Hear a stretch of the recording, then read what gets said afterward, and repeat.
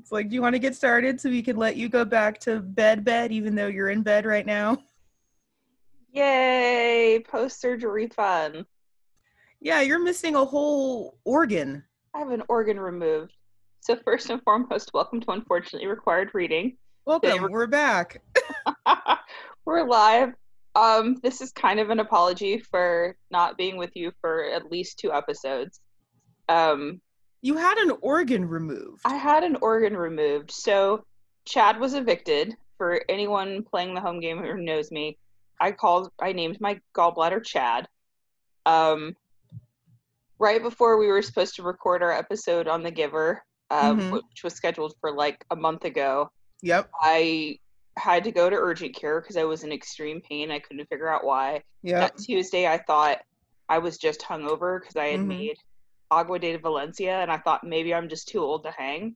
And no, my gallbladder was an angry sack of marbles, and I had to go through a bunch of different referrals, and then finally a surgeon was like, yep, we're going to cut that out of your body and you're going to need a few weeks to heal. So I'm still able to move around, which is good, and I do basics, but for long periods of time I'm reclined. So my coworkers laugh because we're still doing work from home because of quarantine, and so I'm just kind of like laying there with a triangle pillow, and it's very sad and pathetic. So I just like go off screen with no camera. It's not sad and pathetic. I'm like, y'all know, I loved my doctor because I did a follow-up over the week, and they're like, well, you're healing up really well. Are you already back at work? And I'm like, yeah, because she was trying to see if she needed to do a note for me.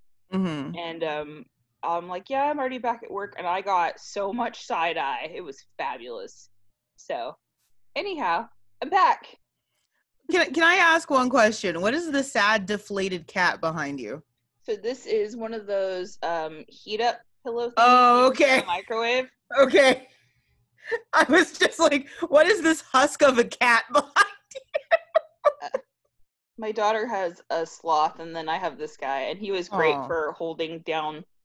Well, okay, so here's the weird thing is surgeons don't usually use stitches on minor stuff now. They have like this stuff, it's like Sanitape or Securitape or something. Yeah. And so basically they tape your inside shut, and it is the weirdest thing because like I just had these strips of like plastic over for a long time, and they bond really, really well, and so they start to kind of splinter off as things go on. And I just remember my doctor's like, don't touch it, don't play with it, don't pick at it, just let it do its thing. And I'm like, oh, I couldn't. Okay. I'm like, so you have 4 cuts when you get or have gallbladder surgery. Cool. So they have like 3 up at the top and then 1 over your belly button. And that's the hard one to heal. And I'm like, but that's the one that I want to pick the most. So I just don't touch that whole area. Do you know about a calming heat, which is not a porn? No. So there's this, it's like one of those dumb tele-commercial things where it's like a Ronco oven, but like a heating pad. And it's like equal parts a weighted blanket and heating pad. It sounds phenomenal, but did no one think to test the name calming heat? Yeah, that's like, what? Did no one think to go over the name calming heat? Like, maybe we need to, make sure that this name doesn't sound, or did you may have been away from Twitter, but did you hear about Pokemon Master Sex? No, I missed that one.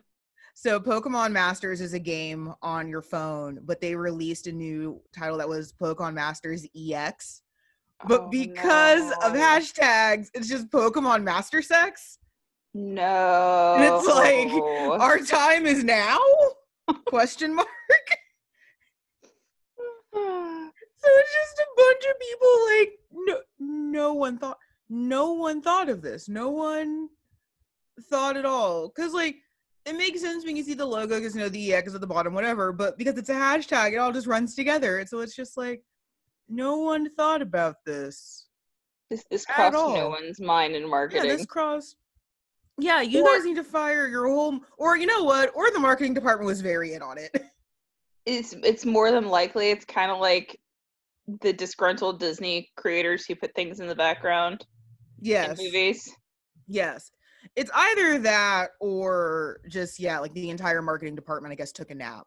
But I gotta say, like, Disney's current, with the way that they review films and the segments and stuff that people are animating, like, I can't imagine you getting away with that now with their digital, like, reviews.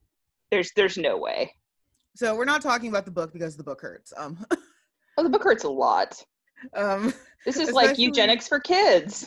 I will say, before we stop assiding, I was narcissistic and I listened to our first episode before like quarantine happened, which was Lord of the Flies.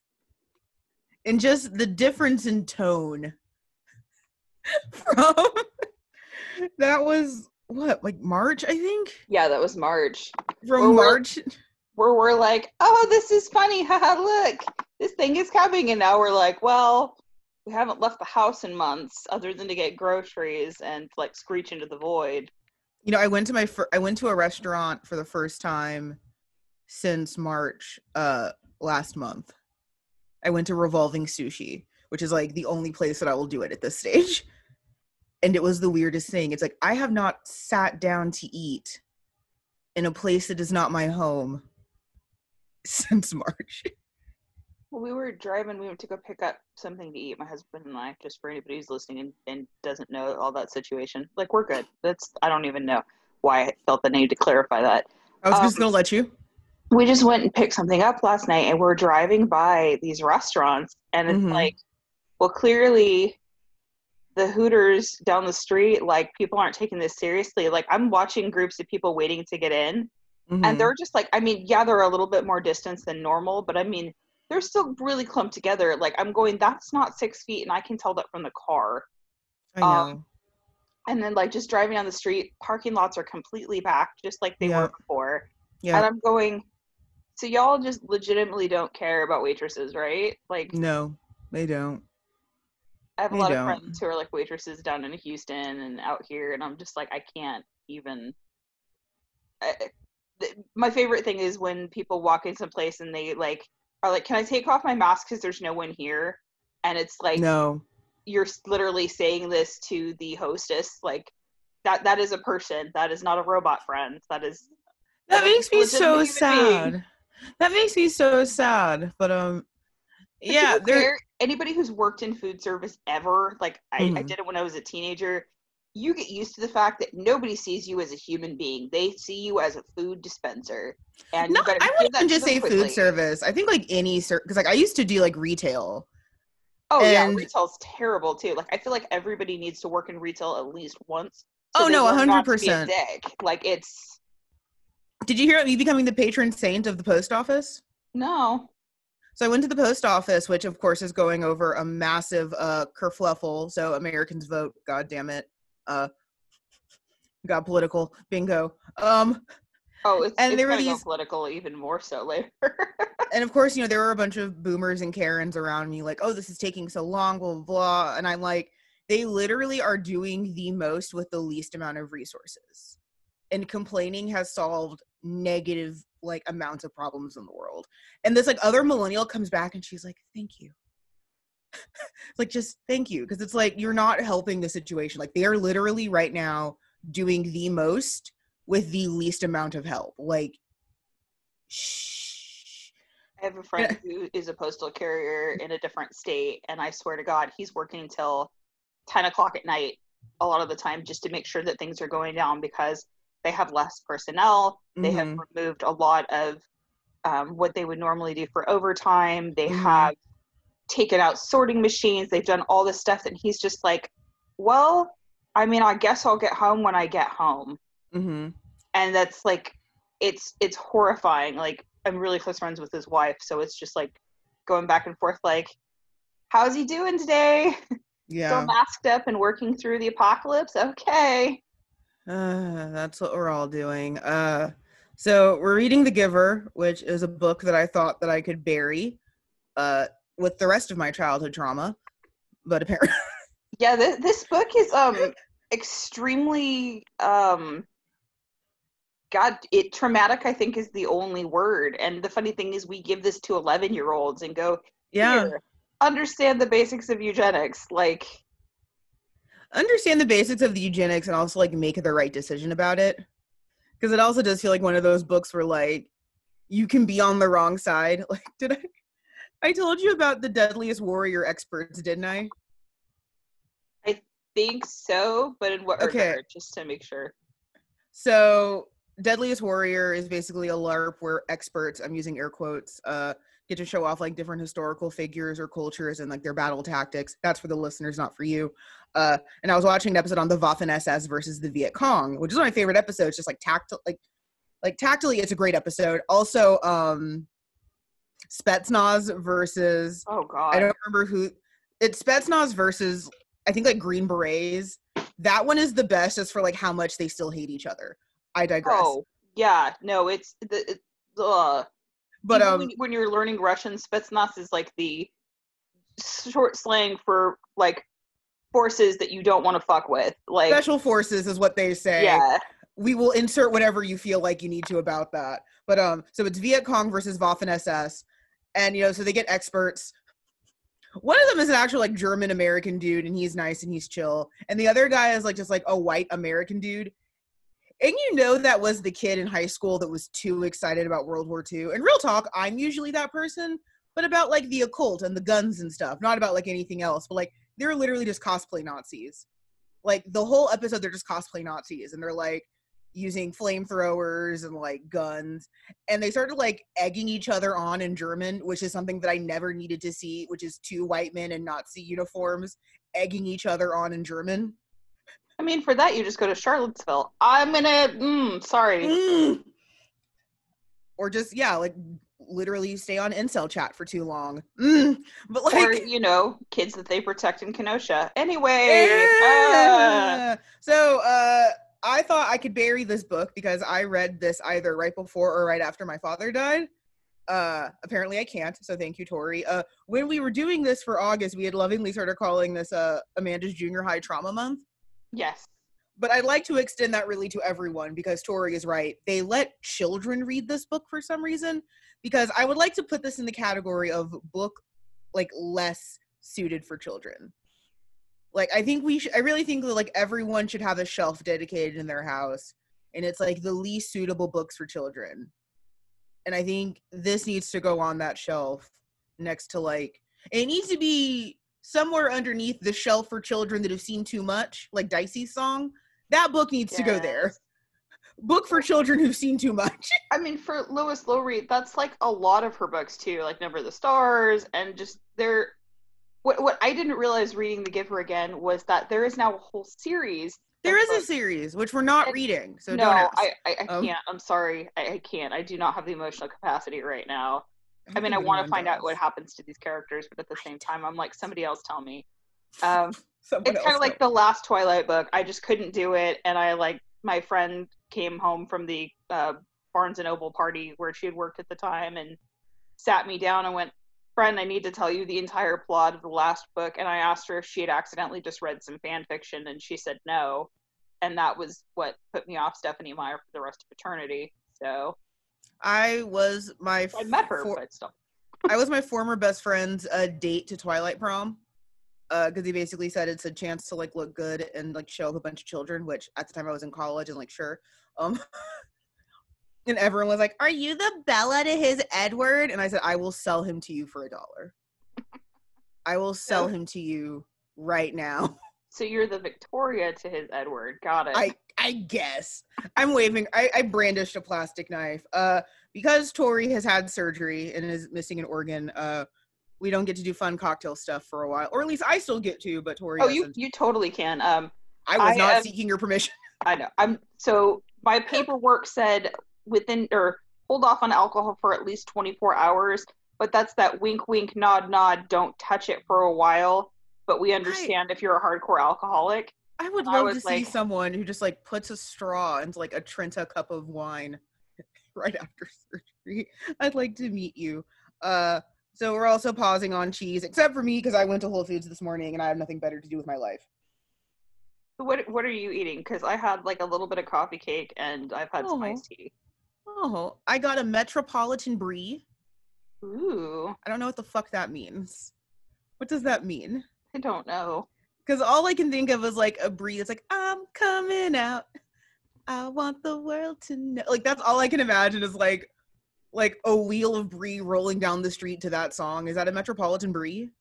I mean, I guess. I hope that's a Metropolitan Brie. Does it like spend a lot of time on its hair and nails? Like, I don't know. I guess so. And then I got It's a not a metrosexual Brie. That's metrosexual Brie. Which isn't all Brie, really. Except for the cave kind. And then I made myself a cocktail, which is Trader Joe's lemonade, gin, and Sprite, because I'm not in control of my life. There's some sweetness in there. There's some gin. It's in a Tervis cup. Oh! That says, nope, not today. This is a sloth cup, too. I love it. Mm-hmm. I like, too, that you have the lid on it. It's kind of like an adult sippy cup. It is an adult sippy cup. Oh, there's too much gin, but I like it. So that's what's on my sad don't talk to me, I have feelings plate. I have not physically seen Tori since March, yeah. And I have not virtually seen Tori since July. Yeah, end of July. So I was like, August was in there, but it was kind of a blur for me. So yeah, we took August off. I got to make an executive decision for the first time in the podcast because Tori was like, "Yeah, we can still record," and it's like, no, you're going to bed. Go take a nap. Okay. So that's what we're doing. We're eating and drinking our feelings. Do you want a short story long? Because this is not going to be short, and it's going to be very, very long. Yes, it is actually pretty long. It kind of gives you a full breakdown. Okay. Too much of a full breakdown. Yeah, as usual for me. Mm-hmm. Jonas is an 11-year-old boy referred to as an 11 for his age and level in his community. In an attempt to regulate differences and make the most of a just and prudent world, the colors, as in actual literal colors, have been muted across the world, sort of like the 300 movie. Like, Woo! this is a legitimate plot point, you guys. Mm-hmm. It is super rude to point out differences or question them. And we're not talking as you don't like, you just don't acknowledge it at all. It's not we're differently abled. It's like, no, that doesn't exist. Families are not made, but rather chosen. A man and a woman are assigned to each other, and they are assigned one female and one male child to raise. But the initial nurturing stages of infancy are all outsourced. So I know some parents who are like, woohoo! But I mean, like, there's none of that bonding. Like, yeah, they don't wake you up in the middle of the night, but there's no bonding either. Yeah, just here's a kid. Rigid structures give children milestones all through the same years, and once rules are deviated from 3 times, a human being is, quote, released. Mm-hmm. People are required to daily tell what their dreams the night before were, which is partially to watch out for any differences, and to share their emotions from the day while they sit together that evening. So basically, like, I was really mad today because this happened. The society requires men and women to start medication to kill sexual desires or stirrings, and only a small group of women called birth mothers are the ones who give birth to children. And it's considered to be like a labor role. Mm-hmm. These women have a short shelf life, and after 3 babies, they turn to a lifetime of hard manual labor. When people reach a certain age and are deemed too old, they are also released after their achievements are listed out for all who wish to listen.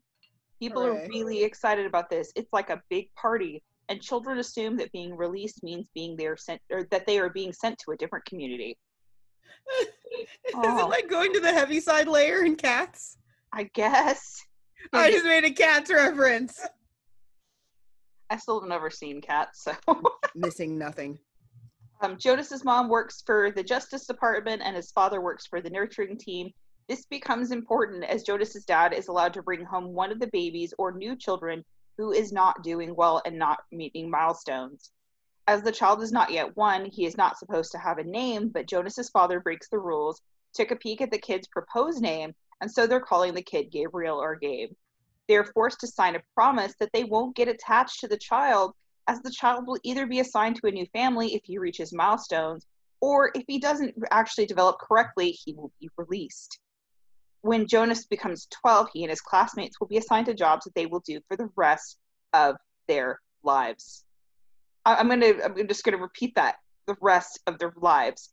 I mean, in the US, when you're like between 16 and 18, yeah, they try to tell you what you're going to do for the rest of your life because you're going to go to college, or manual labor or whatever, but like somebody else is making the choices in this. So Jonas is elected to become the receiver and store all of the society's memories and information so the council is able to contact him for info on what has been done before to try and avoid pitfalls. This is a huge deal, as 10 years before, a young woman was given this task to become the receiver, and she straight up walked up and said, "I would like to be released, please." Her name, her name is no longer spoken, and no new children are ever given this name. God damn. That's like salt the earth, man. The current receiver begins to transfer memories via touch and refers to himself only as the giver, which is super creepy if you think about it already for a lot of reasons. Like, here, I'm gonna touch you, child, and then you're gonna get all these memories. Like, I just thought of it like the architect in the Matrix. Like, it didn't seem that weird to me, but also I'm weird. Okay, it's not the weirdest thing in this book. It is not the weirdest thing in this book, and that's saying a lot. It is. Jonas begins to see color for the first time. So it starts off in little things like seeing one of his friends becomes basically the little red-haired girl. He starts to see changes in people's eye colors and stuff like that. The giver advises him. Insane. Yeah, how weird is that going to be? Like, there's something wrong with my vision. Right. The giver advises that he has only started off with good memories with Jonas to show him how it works, but they're going to be getting some more painful memories over time. Part of the rule packet that Jonas has says no matter what, he is not allowed to share anything he's learned. He's not able to share at dream time. He is allowed to be rude to people. He is allowed to ask questions, and he can lie. Also, he can't take his no stirrings medication anymore because it interferes with memories. So we're talking he's getting a full hormone packet and all the trauma at once. That's just awful. The memory transfer continues. The giver shows clear pain at releasing these memories. He advises that when the last person assigned to take his memories was released, that her memories came back to the people of the community, and it was super emotionally messy, and the council wanted that to never happen again. So basically, instead of shared trauma, it all goes to one person. Jonas learns what warfare looks like and starts to stop children's games on the playground when he sees them playing like fake guns and soldiers. Gabriel's crying at night. The little boy that's at their house is driving everyone in the house crazy, so Jonas volunteers to keep Gabriel in his room. And as he is comforting Gabriel, he realizes he has accidentally transferred a memory to the child of a time at sea. Whoops. Yes. Jonas then learns what releasing actually is. It's basically community-accepted lethal injection. Jonas freaks out as the video he's watching is his father injecting an infant with a lethal dose of medication to release it. The giver reveals that the girl he was transferring memories to was actually his daughter, Rosemary, and she ended up asking her to give herself the injection because she was like, yeah, fuck this. The giver helps Jonas come up with a plan to run away. It is not unheard of for a giver to go to other communities, like as on visits. Things get complicated when Jonas goes home to pack up and finds out that Gabriel has not reached his milestones, and his dad has been advised that the next morning Gabriel will be released. Jonas grabs Gabriel overnight, who he now sees as his brother, and nopes the fuck out of there. Fair. After traveling a distance, spraining his ankle, we see Jonas and Gabriel cresting the hill of another community and arriving at a sled that Jonas received as a memory from his final days with training with the giver. The book ends as they sled forward. So, question. Why were we allowed to read this as children? I don't know. I don't know why they gave this to us as kids, other than the fact that they probably got a publisher discount. Like, that's the only thing I can think of. Because, so we need to crest the hill that is reading, especially for kids, is propaganda. Like, it's here to teach you, like, the socially normative things and, like, the leaderarchy and stuff like that. So a lot of the books that you read as a child are meant to instill upon you the basic skills to not be a fucking deviant. Am I correct? No, that is accurate. And the funny thing is, as you get older, then you, especially like when you're in college or you're taking classes where they want you to think for yourself, or even just reading independently, then you get all the deviant books. Other world. Right. and that's why I was joking with my daughter actually just yesterday. I'm reading this book right now called The Mad and Bad of like Real Regency Heroines by Bia Koch, and it's amazing. Yes. But there's an entire chart in the book of who was sleeping with who at the time, so you Mm-hmm. could follow it up. And I had to be very, very careful about what I said to my daughter, but I go, I promise you, right now your books in school are going to be really boring when it comes to history, but when you start reading other books as an adult and you see these people as actual human beings who had weird motivations and weird emotional trauma, you are going to be way more interested in it than you are right now. Yeah, because they're so much cooler. Yeah, it wasn't until like I didn't get into Swinburne so much until like my professor goes, "Oh yeah, and he totally was super into BDSM, and they had to have the madam of the local like brothel come to the castle and say, please tell Algie that biting simply will not do." Like, all of a sudden it's like, I'm sorry, what did this guy do? Please tell me everything. Me with Tudor England. But like a lot of the books that you read, especially because like you think about junior high for Americans, that's super formative. Like that pretty much like starts laying down the bricks of who you're going to be forever. I think those bricks really like set like high school, and then usually by college you're like smoothing them out. But like the bricks of who you're going to be for the rest of your days are really set like in junior high. And a lot of the books that you're reading during this time are sort of meant to instill something in you, usually like a vague empathy, some light multiculturalism, which is why like everyone reads The House on Mango Street. Like, so you're supposed to get like. I've never read that. That was not required reading for me. It was required reading for me. You might have to throw that on the list. Also because everyone in San Antonio talks about Sandra Cisneros because she lives here. Because she's one of our neighbors. But to this day, I don't know what the point of this book is. And actually, to spoil a little bit, the book that we're probably reading next after this is another one of those books of what was to quote Cardi B, what was the reason?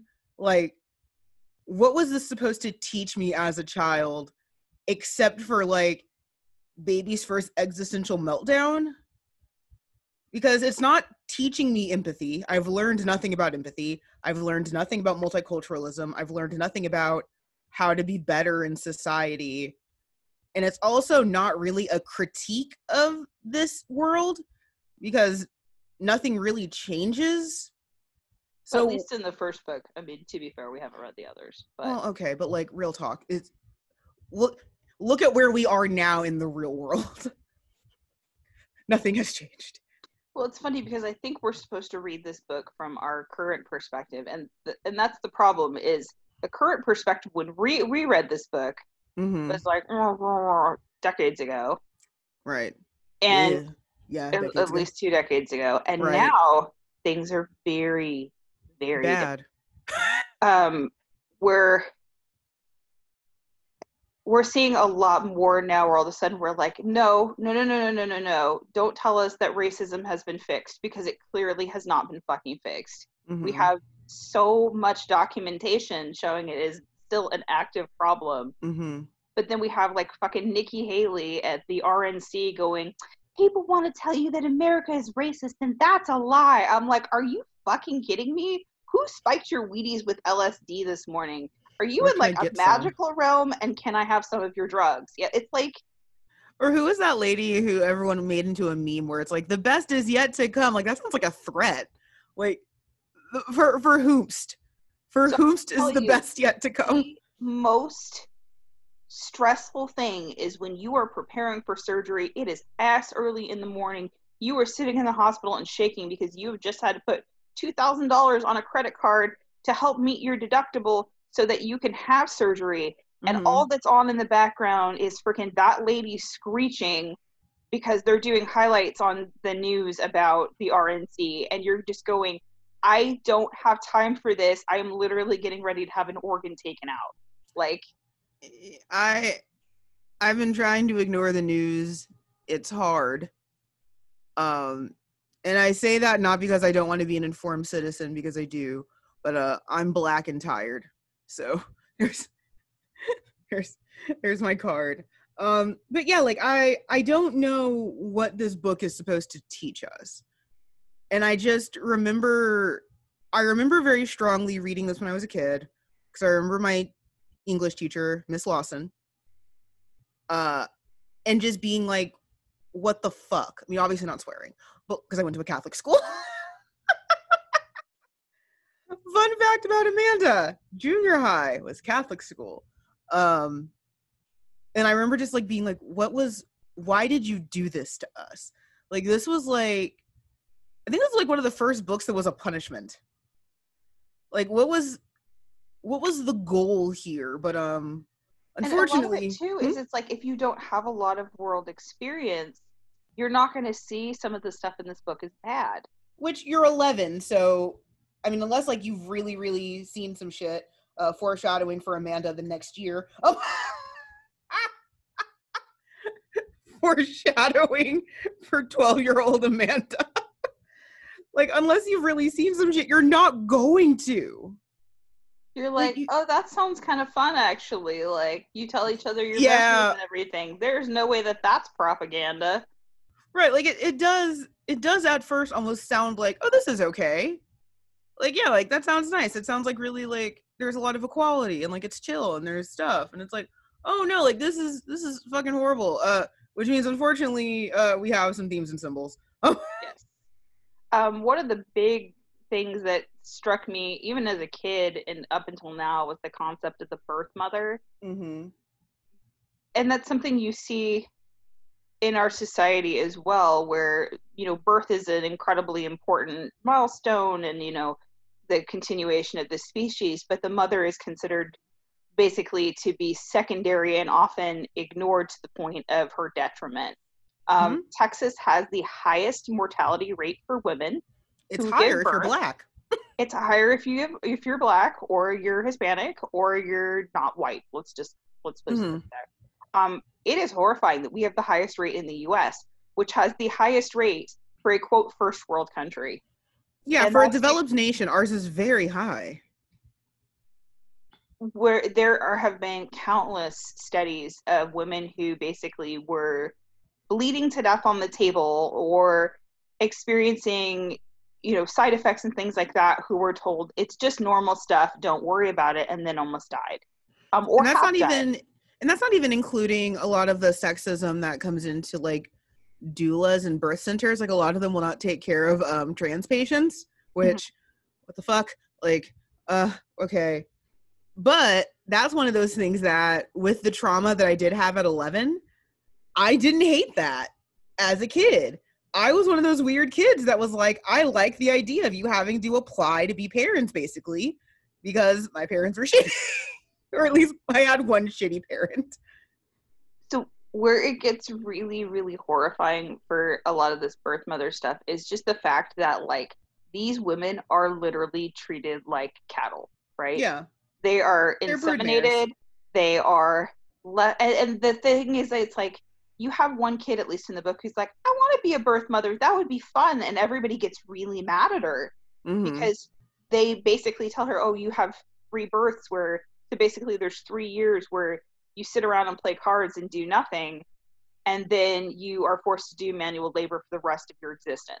And it's interesting that they only choose, quote unquote, the unintelligent mothers for this. Like, it's a little bit like Brave New World, where everybody's got like some sort of magic birth control is all I can think of. And just the fact that that magic birth control is, we're going to give you this pill that makes you not want to have sex. In Brave New World, an antidepressant? Kind of. In Brave New World, we're going to give you these treatments so that everybody just has sex with everybody, but that's a whole other thing. Cool. That's Huxley, and we'll need to do that at some point. But. No, no. We need to talk about twin stuff, and not like the sexy kind. So in this series, what's interesting is twins. They pick the strongest twin, and then they quote unquote release the other one. And we see Jonas's dad doing that, where he's like sticking the needle in the kid's arm. He's like, "Okay, you're gonna cry a little bit. Good night, bye." And it's like, it's horrifying. Oh no. What's really interesting is eugenics. So it's basically like that. There was a movement to try and get people to find basically the best branch of genes and move towards that and just remove the rest of it. Yes. We're going to talk about why that's bad in a minute, because it is really bad. Do we have to say what? Wait a minute. Do we still have to say why it's bad? Because there are still people who go, no, yeah, let's find one course of genes that seem those are called Nazis. Yes. So during eugenics, a lot of what they would do in regards to study is they would study twins, especially twins. Well, we still do twin stuff. Like we still do twin studies when we can. And I say we as in science. Like this is Welcome to Night Vale, and I'm Carlos the scientist. I do science. So they would break it down where a lot of times they would want to see if two twins, obviously ideally identical twins, would grow up the same if separated into different households. Yes. So this was usually twins who were from lower class families, obviously, because we wouldn't want to do that with the upper class families. What's interesting too is throughout cultures forever, twins have never been trusted. They used to take one twin and just leave them out in the woods. Like that was, so this is not something new. Human beings have just been basically terrible since the beginning of time. Yeah, but it's gotten worse. So for eugenics, it would be, okay, well, let's see, is one twin stronger than the other because they've been raised in a different culture and that kind of stuff. Which is terrifying. So we would call that nature versus nurture. And that's actually something that was coined by Francis Galton, who was Darwin's cousin. Yeah. Who was a eugenicist? Do you want to just talk about eugenics? Yes, I do. Okay, so there was basically this whole movement, and it's funny because Francis Galton, like I said, is Darwin's cousin. He is the one who coined the phrase nature versus nurture.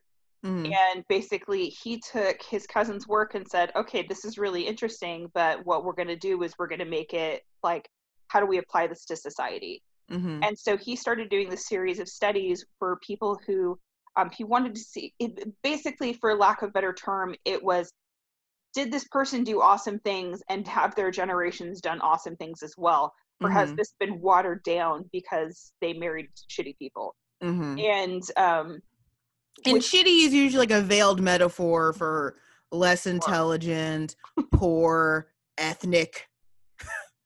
Yeah, basically, are you white and rich? Oh, look, you've done some great things. Right. Oh, are you anybody else? What's interesting is this became really, really popular as a form of study. And the United States, even to the point, I think it was 1907, started enacting laws for eugenics, trying to keep people from breeding. Especially in prisons, they would often force sterilize people. We've talked about Alabama appendectomies on this show before, where women of color would go in for a routine surgery, and then lo and behold, all of their reproductive organs would be removed. Margaret Sanger is a very difficult figure, because while she did help push the concept of birth control, which she also did it because she hated brown people. She thought that eugenics was going to give legitimacy to her birth control movement, so she latched onto it, and it was basically, hey, white people want to make sure that your neighbors don't breed, make sure that they're on birth control. And it was like, no, that's not the lesson we want to take away here. We want women to have reproductive freedom, but you're gonna like make it not an option, right? And people will still use that to this day, where like people who are anti-reproductive rights, like, oh, and the lady you all look up to, she was a eugenicist. It's like, yeah, I mean, like, so is almost every president. So I mean, if that's the metric. What's I think is interesting in this book is, and this is something that ties into eugenics too, is the concept of the aptitude test. Yes. Intelligence tests and stuff like that are very, very skewed. They are designed for a certain class, a certain race, and a certain level of what they deem to be intelligence. What is scary is the fact that in the book, the aptitude test basically, like, that's their study of you, goes till you're 11, you hit 12, and then all of a sudden you are stuck in a job for the rest of your life. We do something similar as a culture with SAT tests, ACT, we do. Military aptitude tests. We do. Basically aptitude tests for anything. Like, and the really strange and terrifying thing to me is that there are so many people who would fail an aptitude test who have gone on to do incredible things. Einstein is a genius. Obviously, everybody talks about that, but he had a very different way of thinking. Yeah. And that's what's horrifying when it comes to things like college and the barriers that block people from further education, as a lot of time is these aptitude tests. That's why you have training classes, and it's usually wealthy kids who go to these training classes on for zero period at 6:45 in the morning. Not that I'm talking about like real life experience, where you're basically taught not what's on the test, but how to take the test. And not everybody has that option. Parents will spend thousands upon thousands of dollars for their kids to get really good at the SAT. And I know this from experience because I used to work for a company that sold packages for education like this. And it's just, it is honest to God, not an equal playing field. And it never has been. It's not, but I also think that like to give a soft counter, because I'm not pro eugenics, obviously. Obviously I'm not pro eugenics. But I do think that we also just need to stop making a big deal out of people who don't succeed, quote unquote. Like, yeah, not everyone has to go to college. That's fine. Like, it's not everyone has to be like the model minority, like, comes to mind, where like you aren't good unless you hit all these milestones. Like, it is okay if your life path for you does not include higher education. I don't think less of you.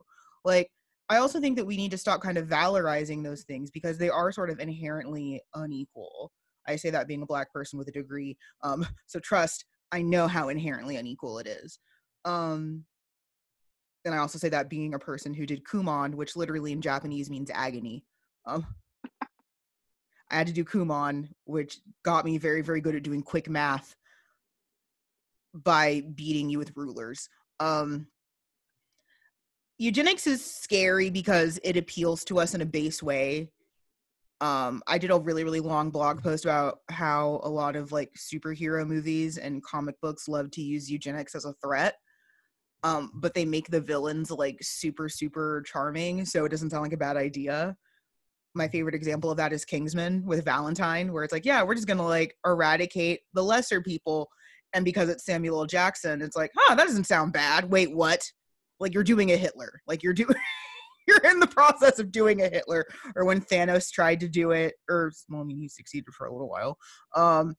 In the Avengers movies, it's like, Thanos has a good idea, resources. Like, that's bad and we need to not think about that. But really, like, that, it triggers something in us that's very, very base that, yeah, we do see issues in the world, but we don't know how to fix them. So it's easier to scapegoat the lesser, which realistically changes based on like threats and socioeconomic place and time. Like, sometimes it's the Polish, sometimes it is the Jews, sometimes it's the Blacks or the Hispanics. Like, the flavor of danger changes based on time period. And for all of you sitting back and going, ha ha ha, yeah, it was also the Italians and the Irish and the Germans. Yes, it was also them. The Irish were never slaves, though. If you say that to me, if you say that to me, I'm punching you in the neck. I'm breaking social distancing. Indentured servitude, where you get stuff at the end, is different. Yeah.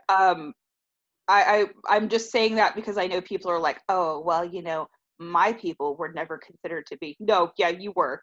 Yeah, it just depends where you were, how many of your people were there, and who was in charge at the time. Right. But there's something about eugenics that is kind of universally appealing. And it also, like, the roots of it go back further. So when you look at like phrenology and stuff like that, the roots of trying to figure out and justify basically what is racism go back really, really far. So like Django Unchained, which is a movie I'll never stop talking about. With Leonardo DiCaprio. Now understand all those references. Yeah! So with Leonardo DiCaprio and his skull, which he actually hurt himself on, and everyone freaked out because he was bleeding in real life, which great scene. Like, there was a lot of time, too much time, spent on trying to rationalize why Black people were enslaved. And eugenics and phrenology became those reasons. Like, oh, well, look at the skull of the Negro. They're different, ergo, we're gonna make them not people. So eugenics is bad for a myriad of reasons, which is why it's so scary to like see Nazis hanging around still. I saw a post where someone had commented and said that the Nazis have never killed anyone, or the KKK has never killed anyone. It was the KKK has never killed anyone, and it's like, what? Right? What? In what universe? In what parallel universe has the KKK never killed anyone? Do you think that the KKK is just like a nice church group of people who like care about something a lot? Like what? Yeah, like what universe KKK are you talking about that are just like hanging out and like making cookies? Because that actually doesn't sound terrible. If it's just like a bunch of racists making cookies. Like I can hang with a racist knitting circle. That sounds actually kind of fun. Amanda and the Racist Knitting Circle, a children's book coming to you, all you 11-year-olds in the next few years. Oh no, they're just, it's like learn how to make a Thor's hammer so you can scare people, and you get to play the very, very fun game. Are you pagan or racist? Yeah, and it's funny because all the pagans I know are like, yeah, all the pagans I know were like, what the fuck? Yeah. Right. But eugenics is bad. Let's not do eugenics. Which means that unfortunately we talk about utilitarianism. Yes, we do. So utilitarianism is a social thought that was proposed to us by a person who is now mummified in a museum. Yes. God. Jeremy Bentham? I was going to say, are we talking about Jeremy Bentham's head? We are. Yes. Yeah. So Jeremy Bentham was one of the big proponents of utilitarianism. There are other people, but like he's the most famous and he's also mummified. So I'm going to talk about him. I know that there are other utilitarians. I just want to talk about Jeremy Bentham. I took debate. I've also read a book. That's what I've been on a tear of that because like there's always someone who's like, you didn't mention this. I know, Belinda. Belinda, I know. But utilitarianism is basically how do we do the most amount of good for the most amount of people? And the problem is that that's impossible. You see utilitarianism a lot with utopian ideals. So like the Oneida community and stuff like that. You get a lot of utilitarianism in places where you can try to make your own social order. Quakers really like utilitarianism, but they don't like dancing. No dancing. We're going to do the greatest good for the greatest amount of people, but don't you fucking dance. I mean, it's Assemblies of God pastor almost get fired because he had all the couples over 50 dance in the aisles during a church service. So fun. But like it's a very, very fun thought. And the problem is, and you get to see this a lot with books like this that are horrible dystopias for children, the problem with utilitarianism is that enacting it means a clean slate to the world. There's a lot of talk right now with like abolish the rich and like capitalism needs to die out. The problem with that is you would have to blank slate everything, and that's not possible. I was actually having a chat because, fun fact, the girls of Fangirl Nation, we have our own secret Discord that you're not allowed to be in, unless you're a writer for us. We were talking about like not gendering in society, especially because I'm gender non-binary, and it's like you would have to like move to Mars and create a genderless society. Like you couldn't mind wipe people here to just suddenly think in a non-gendered format. Like it's just not possible. So you can't just like abolish capitalism because then what? Like then what do you do? Like you go outside and you yell no more capitalism, and then well, I mean, you see a lot of this too in after the Bolshevik Revolution and stuff like that. The whole, you know, let's take the means of production to the people. Great, this is awesome. And then what? Except the people that, you know, helped raise the battle cry are now the people who are quote unquote in charge. Yeah. And all of a sudden you have, you know, the Politburo, and you have people making rules and regulations that don't benefit all of the people because obviously we talk about you can't, but it's still that very inherent unfairness. And then you try to take it back and you get basically the collapse of the Soviet Union in 91. And you have people who take advantage of the system, and all of a sudden you have the Russian mafia all over the world. Like, my dad used to travel there all the time in like the late 90s and have to have basically like a driver who was really an armed escort. Mm-hmm. And he's like, yeah, it's really weird. Basically, they take you to your hotel, they take you to get food, they take you to your meetings, and then like they take you to the airport, and mm-hmm. you treat them with utmost respect because you don't want to get killed. Mm-hmm. Like, it's different today, obviously, but yeah. that's one of the things that I get all nervous about is I'm going, yeah, because I would really, really like the mafia not to be in charge of everything. Thanks, though. Yeah, that doesn't sound ideal. But utilitarianism, it's a fun thought exercise. So I used to be in debate, which you might be able to tell by my everything. Just a little. And I liked being able to argue utilitarian points just because it is an interesting thought experiment. But, like, yeah, you can't make a utilitarian society, like, unless you're willing to, like, pull a Thanos and just make everyone go away and restart, like, I guess on Jupiter or something. Can I tell you my my favorite, like, planetary fact? Sure. So on Uranus, their atmosphere is so heavy that their oceans are made of liquid diamond. And, like, it rains liquid diamond there. And I love that, man. How pretty that would be. I swear to drunk I'm not God, but, like, that sounds just a liquid diamond ocean. I mean, it's hellish, but, like, goddamn. Wouldn't you have to be in, like, a diamond vehicle in order to withstand that? I mean, you'd have to, like, not be there. You'd have to, like, not. There is no fortification that we could do as humans that would rationalize us going there. We'd have to send one of those sentient air conditioning units to go check it out. I love those sentient air conditioning units. We actually talked about them a lot on one of the episodes, and we were very, very happy to talk about them. Do you want to talk about propaganda for children? Yes. We talked a little bit about this in regards to, giving kids certain books at certain ages. We did.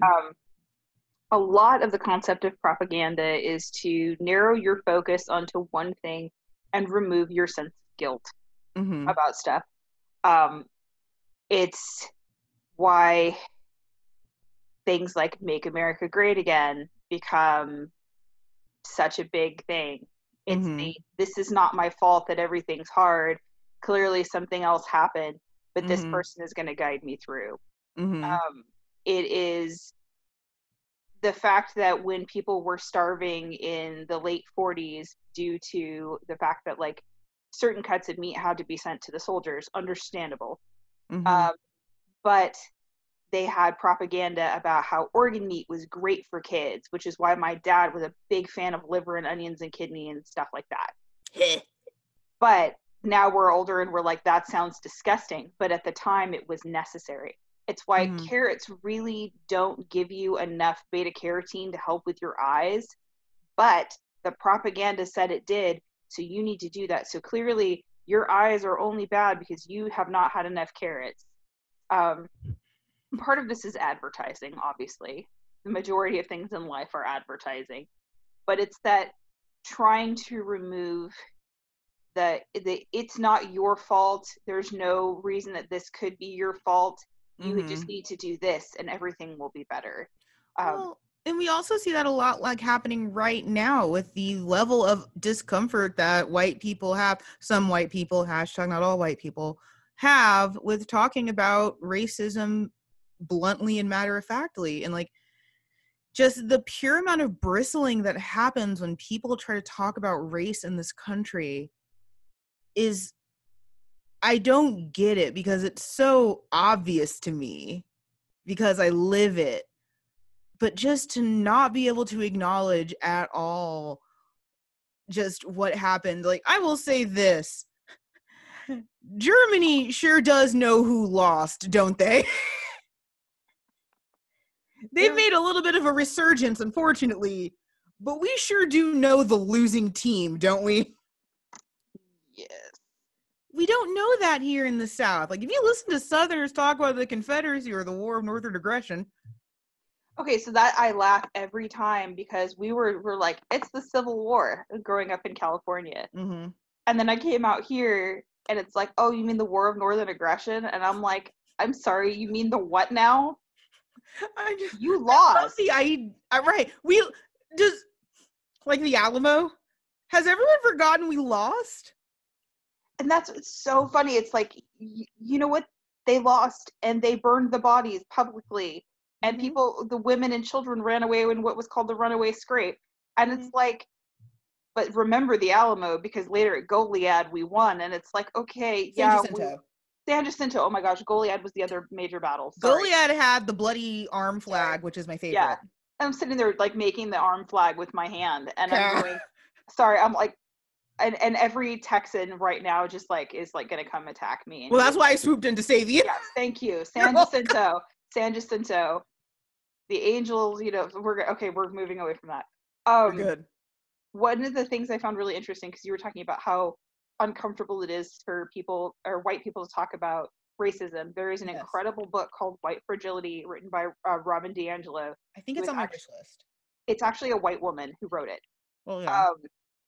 But there's a whole part in there about her doing racism training classes and sitting down and being like, hey, white people are racist. And everybody going, no, white people aren't racist. And her being like, no, let me give you all of this information. I need you to sit down and understand that this is inherently racist. This is an issue. This is a problem. And them going, well, I'm not racist. And her going, okay, that's not what I'm asking you. What I'm asking you is, do you see how this could be a problem? Right. And just the fact that like how many times that she's been asked to like not come back to do racism training. And it's basic stuff. It's like, hey, don't call your coworker this. Don't touch your coworker's hair. Like, you don't have the right to do this. Like, it's stuff that you would think would be common knowledge. Like, don't ask your coworker what part of Africa they're from. Yes. We don't know most of the time. My big thing is there are 3 things I wish people would stop doing. Don't touch people's tattoos. Don't touch people's hair. And if you're pregnant, don't touch their belly. Like, that's... No. You do not have the right to touch another human being without their permission. No. Short and sweet. Like... Yep. Like, it's... The current state of the world is exhausting, which I think we cover in every episode. I think we say that in every episode, don't we? Yes, pretty much. The we're tired. And reading books like this just make me remember how much better I thought things were going to be. I'm just saying, we can definitely revisit Narnia if you want to do that. No, that's not any better for me. Because I will 100% sell out my family for Turkish delights and a hot woman. You're saying candy and a hot woman, I have to sell out my family? Yeah, let's go. Well, I mean, if it's Tilda Swinton, I can understand. Right, like you're saying I get a gross candy and Tilda Swinton and I get to become a god king? Yeah, sold, let's go. Fuck the Jesus allegory lion. You just reminded me that, okay, so I'm doing something on Instagram right now. It's #BasicWitchFest. Yes. And one of the days is the White Witch, so now I have to go find my white wig from when we did the Good Omens cosplay. What are we doing this year? I have no idea. Surviving? I mean, #accurate.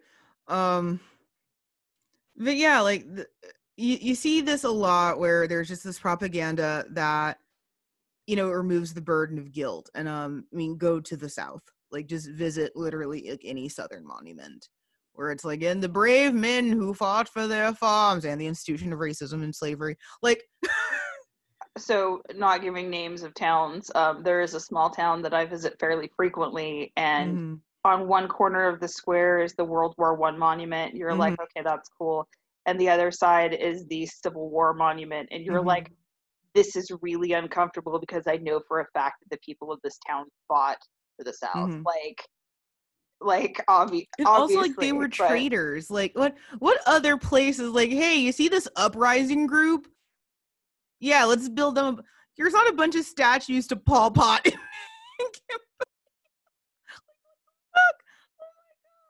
Oh, have you seen the Tour de Union monument? Mm-mm. So the Tour de Union was a group of German descendants who fought for the Union in Texas. And they had a couple little skirmishes throughout like the hill country. I mean, they died horribly because it's like 10 Germans. Like it's like 10 random Germans who were like Union, like deep in the hill country. But there's a cool monument to them because they're like, yeah, like racism is bad. We're gonna forget this lesson in like 100 years. But racism is bad. Is this thing in Comfort, Texas, of all places? Yeah. I got married in Comfort. It's like so tiny. I've been to the Tour de Union monument. I love it. It's great. I'll include the picture for people. Yeah, I might even have a picture that I took. But that's propaganda. Do we need to talk about memory and need to forget bad things since we just did? What about what now? About memory and needing to forget the bad things because we just did. Yeah, propaganda. And that's part of this book too. Is that okay? We'll have one person remember. And I mean, I haven't seen the movie. I just saw like a clip of it, and they were talking about, the whole job is that you're going to remember all of these horrible things that have happened and all of these good things that have happened. Mm-hmm. But, should the council ever need to call on you, and they usually make their own decisions and don't even bother to look at the past, mm-hmm. then they'll come talk to you. And it's that like, we don't even care that this has happened before, as we see with COVID-19, looking mm-hmm. back at the AIDS crisis, looking back at the Spanish flu epidemic. Like, this is all stuff that has happened before. Yes. We should be really good at preventing this by now, but we're not. We have a racist demagogue in office. We have fascism again, Victoria. Who was president during the Spanish Civil War? Because I know Reagan was obviously. To Google! Now I'm like, hang on a minute. 1919. William McKinley, who got shot. Wasn't he the gay one? I have no idea. We had a gay president. In 1896, the Republican National Convention nominated him for president. Cool. Interesting. All of these we weren't going into that, Tori. We're not going into that. We're not going into William McKinley's very exciting life. So we talked about clean slates as well with utilitarianism. So fun fact that I came across, and obviously this is not a fun fact, forced sterilization occurred in California prisons until 2014. What? Yep. What? There were forced sterilizations until 2014 in California prisons. I beg your... And I actually learned that from Crash Course Eugenics. Thank you, Crash Course. So I will go ahead and include that. But an episode on eugenics. Yes. No. I literally had to like go back and be like, wait, did I hear that right? I don't remember that series. So we're going to talk about Lois Lowry very, very briefly. She is still very much alive and kicking as of time of this recording. Oh, she is? Mm-hmm. She was born as the middle child of a family of 3. She wanted to spend most of her time alone. I mean, understood. Mm-hmm. Her dad was in the military, so they traveled all over the world. She was born in Hawaii. She lived in New York, Pennsylvania, and Japan, and then attended Brown University. She carried on that military man thing by marrying a dude in the military when she was 19. And then she had 4 kids under the age of 5 all at the same time, which, I mean, I would want to write a book about eugenics. She got her graduate degree at the University of Southern Maine because she's like, you know what? I'm going to do something for me. And her kids grew up in Maine, too. She decided that she wanted to be a professional writer because she'd always written some. So she did. And then in 1977, she and her first husband broke up. She would meet and marry another dude named Martin. Martin died, but at 77, Lowry is again partnered up with a retired doctor named Howard Coven, who she talks about very positively on her biography on her website. Cool. And The Giver, I mean, obviously we talked about how this has been read a lot in schools. Too much? In 1994, it won the Newbery Medal. Why? and this is the second Newbery Medal that Lois Lowry had won, because she got one in 1990 for Number of the Stars. Mm-hmm. So basically, awards go to books about terrible things. Not false. And I'm not saying terrible book, because I feel like this book is very well written. It is very concise. It gets to the point, and it's short enough that you can read it in like a day. I don't think it's that well written. I don't think it's that well written, but it might just be because I struggle with the subject matter. And it is definitely geared more for a YA audience. Yeah. So, and that's something I think is really interesting, is we tend to, as a culture, discount YA literature and discount things that teenagers read and kids read.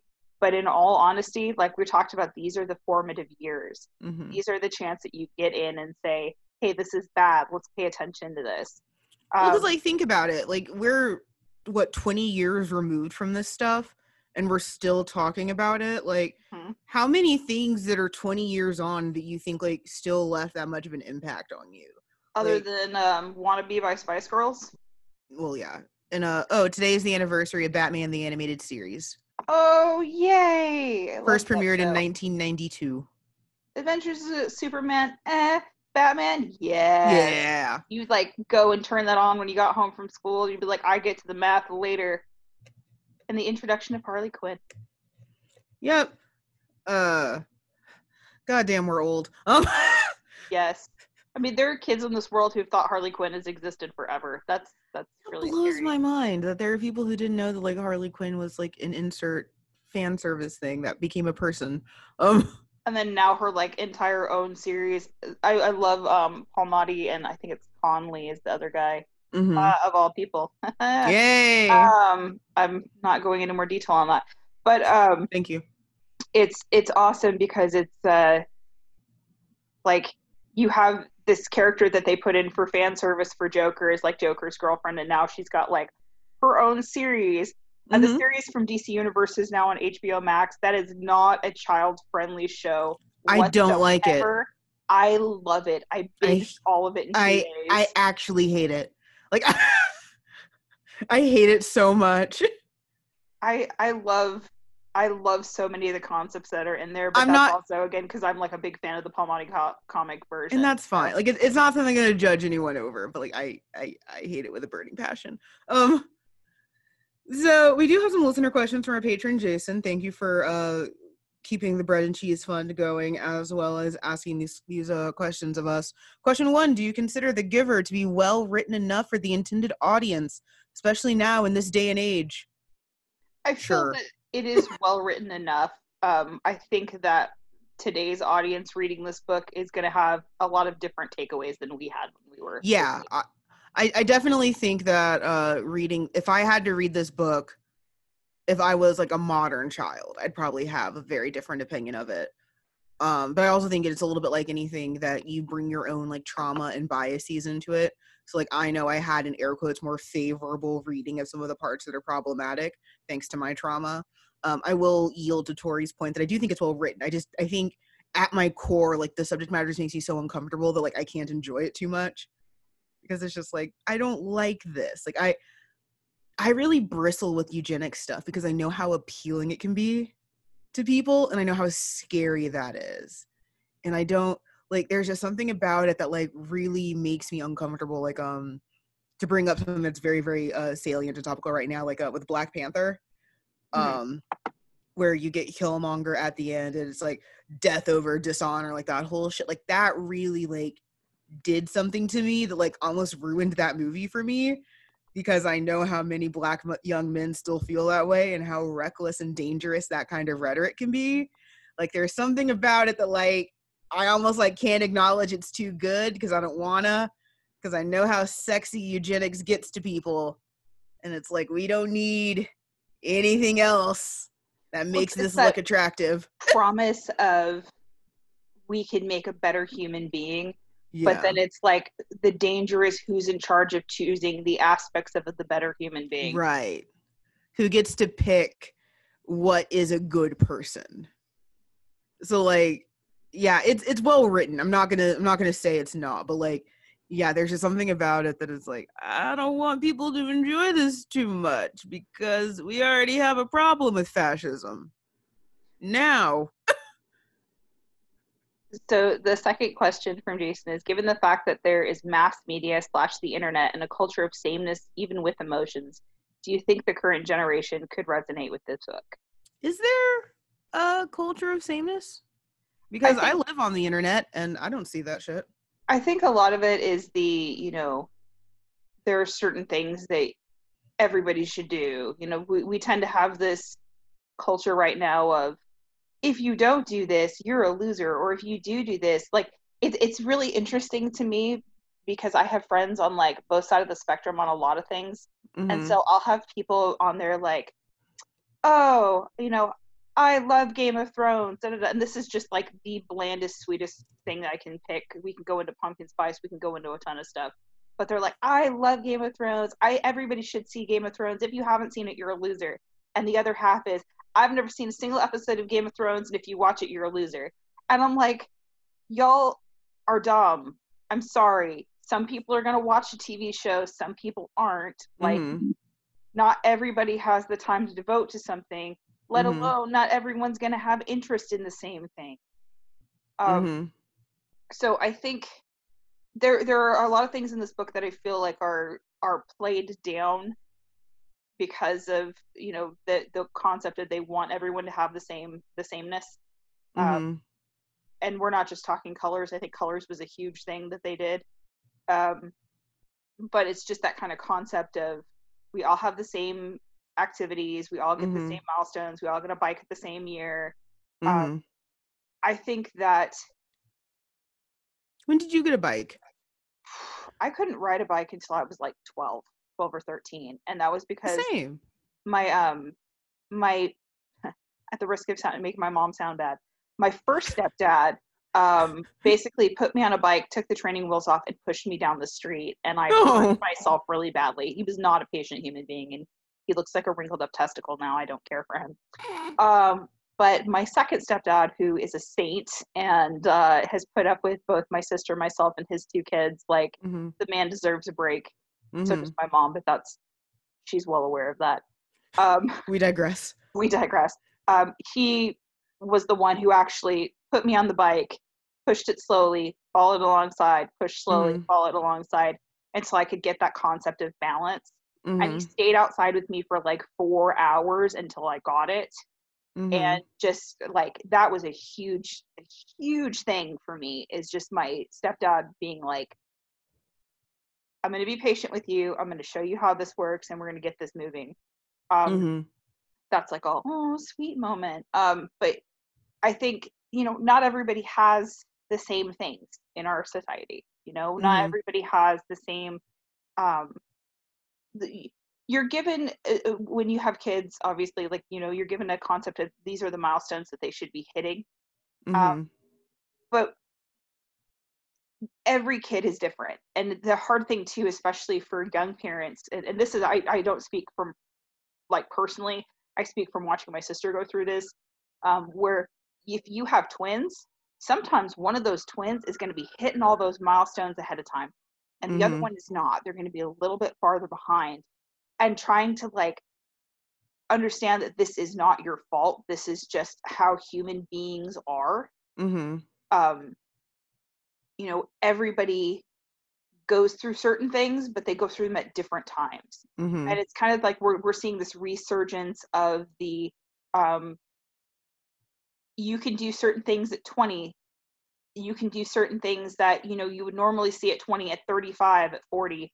Like, there's no shame in buying your first house when you're 45, or like, never buying a house, or never being able to buy a house. There's no shame in getting married when you're 50. There's no shame in finishing college when you're 87. Like, it's, if you go to college, like, if you choose to go to college, like, that's, there's certain delays in people's lives that we cannot just make everybody say, okay, you have to do this thing. So. No, you're right. I mean, I think it would resonate with kids, but I think, again, like, they might draw some different conclusions from it. Like, they might be like more objectively horrified by the fascism light than we were. Because, I mean, like, I was reading this, we were probably reading this late 90s, early 2000s. Yeah, I was going to say, I think this was like Clinton era. The biggest thing that we were worried about was, did he have an affair with that woman? Like, right. Did he receive head from that woman or not? yeah, like. So like we were horrified by the fascism, but like not. Well, also we were dumb kids. So we didn't really know. Like we didn't. At that point, I don't think anyone even talked about World War II. It was just a thing that happened. I think children.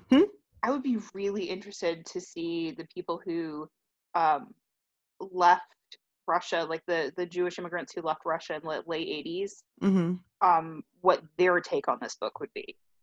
Because there's definitely that concept of like, we came from this certain area, but because we were different, we had to get the hell out of there so we didn't get executed in our sleep. Yeah, I would be curious about, this is another one of those books, like all books, I would love to see like other cultures read this.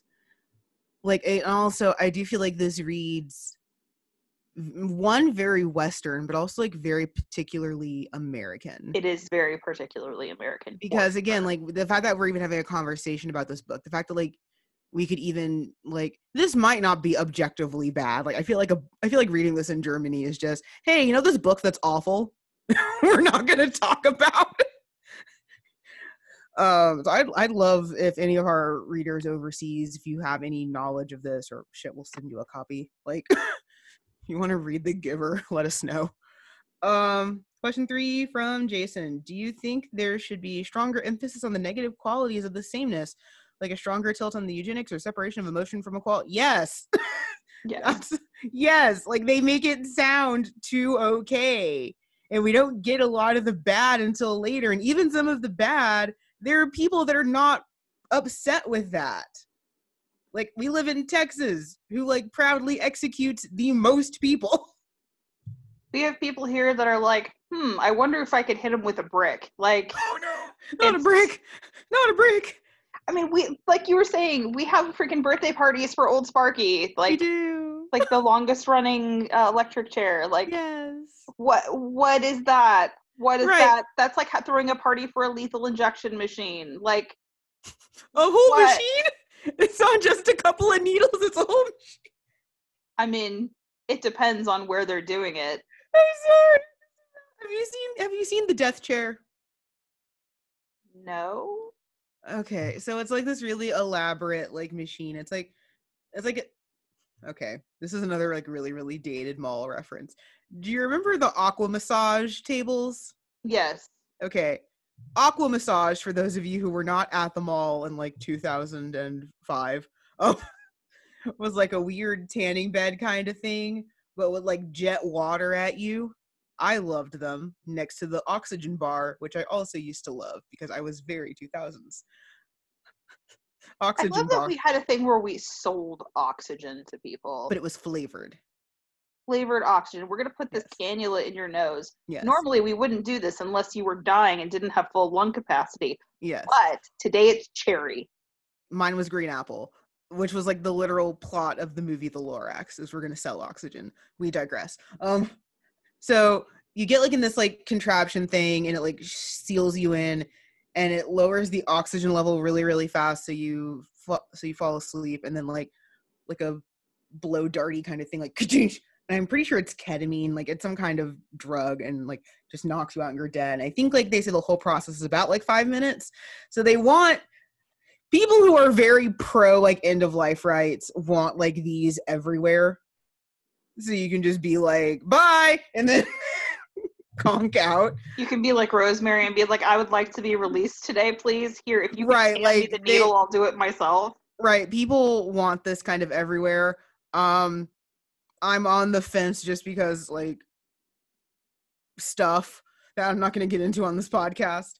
But yeah, I do think that they could have, by they I mean the author, could have made this stuff less sexy.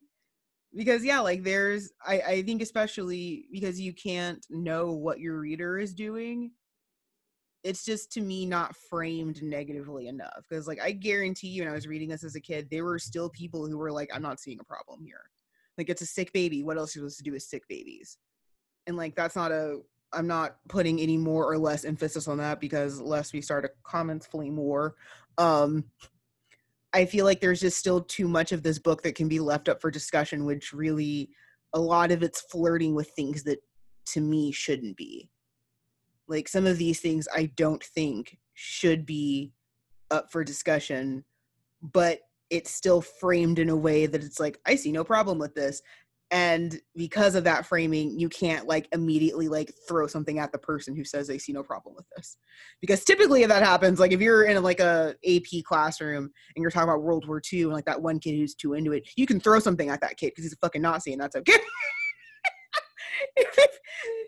Do you remember that with your history classes where you have like the one kid who's way too into World War II? So ours was weird because we did World War I and our teacher broke us up into different groups and was like, y'all are Russia, y'all are Germany, you know, you're going to be Austria-Hungary, like different breakdowns. And he was like, okay, now whose fault was this?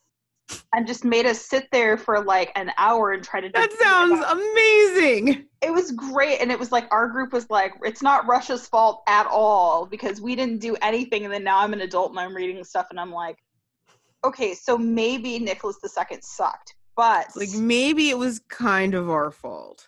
But it was really funny because like Mr. Cutler made us go through this whole thing. Mr. Cutler was crazy. He was the one who wore like fire engine red pants or lime green pants and would always go, I'm the bell, ding-a-ling, and that was when we could leave the classroom. Otherwise, we couldn't leave. He made me give Queen Victoria's death date constantly because he was like, Queen Victoria, when did you die? To me, all the time. I'm like, 1901. And I wanted to be like, shut the fuck up, Mr. Cutler. But I will never forget 1901 now. Thanks a lot. But yeah, when we got into World War II, I like Mr. Cutler. He sounds great. He was on like the U.S. rowing team for the Olympics at some point in time. I like him. Is he still with us? He's not still with us. Oh, I'm sad now. But what was interesting is we were so tired by the time we finished World War I and the Spanish flu that we were like, what the fuck when we got to World War II? So I think we had one kid who was kind of really into it, and then they were basically like, shut up, Taylor. And it was like, oh, okay. Like, because we were all tired. And I think that is so funny. It's such a brilliant thing of, and it really, emotionally, that was where we were as a world when we went into World War II. It was, we are so fucking tired. We've already done this once. Why are we doing this again like 10 years later? So. Yeah. A decade later. Before the decade. I definitely had that class where you have like the one kid who's like a little bit too into it. In hindsight, now that kid is me. But I'm black, so it's okay.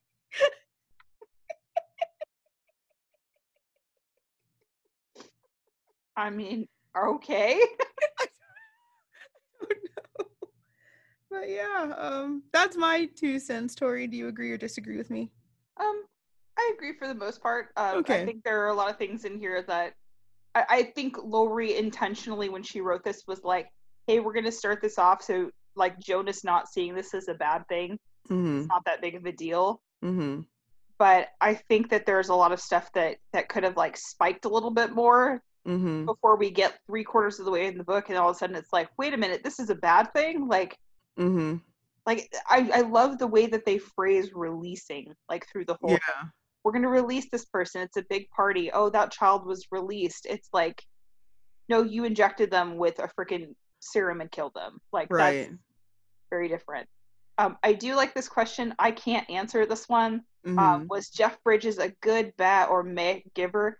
I'm going to say good. I didn't see it because 1, it wasn't free on a streaming service, and 2, I didn't want to watch a movie of the book because I had just freaking read it. I didn't even know that there was a movie until we started covering this. Evidently, it was like, was it like 2014 or something? Yeah, like they made it very recently. I'm going to go ahead and say he was good. He was good. The rest of the movie's bad, but I think he did an okay job. See, yeah, it was 2014. I didn't know. See, like, this movie had like Meryl Streep and stuff in it, and it's like, where was the marketing for this in 2014? Because it was bad. So I think it was kind of like oh my gosh, why can't I think of the name of it? Orson Scott Card, like his most famous book. Ender's Game? Ender's Game, thank you. You're where welcome. They started to promote it, and then everyone remembered that Orson Scott Card is a homophobe. And then all of a sudden it was like, no, and there was no marketing for it. Like, because I remember Comic-Con was trying to make it a big deal. It was like one of the last years I went to Comic-Con. And then, like, afterwards you heard nothing. And it was like, oh, this movie came out? Okay.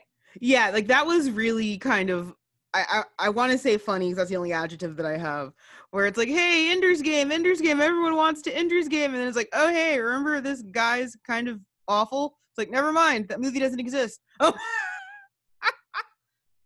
So that was so now we get to answer the fun question, which we talked about for an hour now. Do we have to read this in school? Yeah. Fuck you, Miss Lawson. I laugh because I go back and I go, holy crap, this is dark. But like, remember how surprised we were that The Hunger Games was a series and did so well, and then we had The Maze Runner and Divergent and all that stuff, and we're like, why are we giving kids these dark books? And then it's like, oh, wait a minute, this has been going on longer than time. Like, I do like that Hunger Games did allow for women to do archery, so thank you, Hunger Games. I had a boss who was out doing I won't go too much into detail of what I do in my day-to-day life, but my boss had to go to a thing for a pitch meeting for like 3-4 different organizations were there for it. And basically the guy told them, because it was 90 degrees outside in Texas on a very humid day outside, and said, okay, basically this is like the Hunger Games, you all give me your pitch. And I told her that she should have like shot an arrow at his head, then bent over and said, for your consideration. But she understood the reference, but evidently that's not something you say on a mass company call. Apparently not. Thankfully, it was the mass company call that we have like regular check-in calls. But the good news is those are all people who know me really well and know that 90% of the stuff that comes out of my mouth is going to be a movie reference when it comes to work. So. Yep, I'm also usually that person. So, do you want to go over our sources? Yes. So a lot of, obviously, Lois Lowry's biography came from her own website. There isn't really a whole lot out there about her, mostly because she's relatively quiet and she's not dead. So you haven't had, the great academic 400-page book written about her yet. Yet. I went through Crash Courses Eugenics, which I will put a link to because it's really interesting, even if you just want to kind of understand the concept. Yeah. I will also include that picture of the monument in Comfort because I didn't know about that, and some random crap on William McKinley. And then this was one you found. It was foryourinebration.com. Yes. Where they were making recommendations of different drinks and stuff that you could have while watching The Giver or reading the book. Which we did not do because Tori's missing an organ. Sorry. Oh no! How dare you? My liver will be fine soon. But how dare you inconvenience me? I'm so mad because we have my grandma's gallstones, okay? And I thought, I'm going to continue this freaking tradition. And I asked my nurse, I said, can I have my gallstones? And they told me because of COVID-19, once this stuff goes to the pathology lab, I'm not getting it back. So even though normally you can get your gallbladder back, you can get your stones back, because of COVID-19, my gallbladder went directly into the trash after. Oh, that's so basically, they just looked at it and said, "Yep, that's an angry gallbladder." Yeet. Fuck you, Chad. Fuck you, Chad. Which I think is really funny because I feel like I have to clarify every time I call it Chad that, oh no, it's just my gallbladder. It's okay. So I have a very, very bad habit of naming things, and so far, like, all of the things that usually go up into, like, my e-girl setup all have names. And they all have, like, anime character names, so they sound like they could be vaguely a person.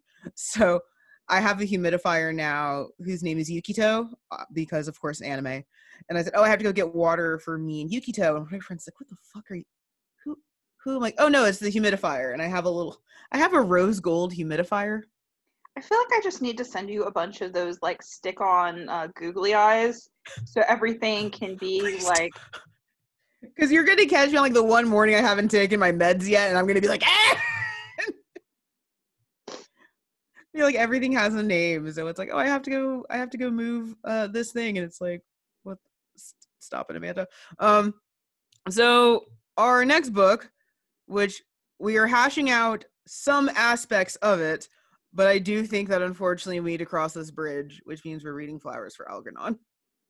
Which I feel like I read when I was a kid. I've read. But I also feel like I maybe blocked that out. So I feel like most children have blocked it out. I 100% have read Flowers for Algernon. Get ready for some high quality feelings. It's funny because I think if we did read this, it was in Mr. Klooster's class. Mr. Klooster was like the coolest dude. Although he did make me read freaking the Leatherstocking Tales and also Little Women, which I hate. Does anyone like Little Women? Well, it's funny because now I'm like, oh, okay, it's not that bad. It was actually a pretty decent book. But at the time, because I was forced to read it, I was like, F this, I'm done. But it was fine. We're such angry readers now. Isn't it great? Well, it's funny because it's like I'm finding all of these really awesome books now, but they're all pretty vitrolic. If you're like, my mom and I have this conversation all the time where she's like, why can't you just like write a happy book or something like that? And I tease her all the time that I'm like, don't listen to Unfortunately Required Reading because it'll just make you mad. But you can listen to Texas Slang for Crazy and you'll be okay. That is a mom approved podcast. And she's like, okay, but it comes like, I'll be like, I'm reading this book, and she'll be like, why don't you read something happy? And I'm like, we read happy things. I was like, says the woman who's read like everything that's ever been published on Tudor England. Come on. Like, would your mom and I be friends? I think if you guys never discussed politics, you would be friends. Cool.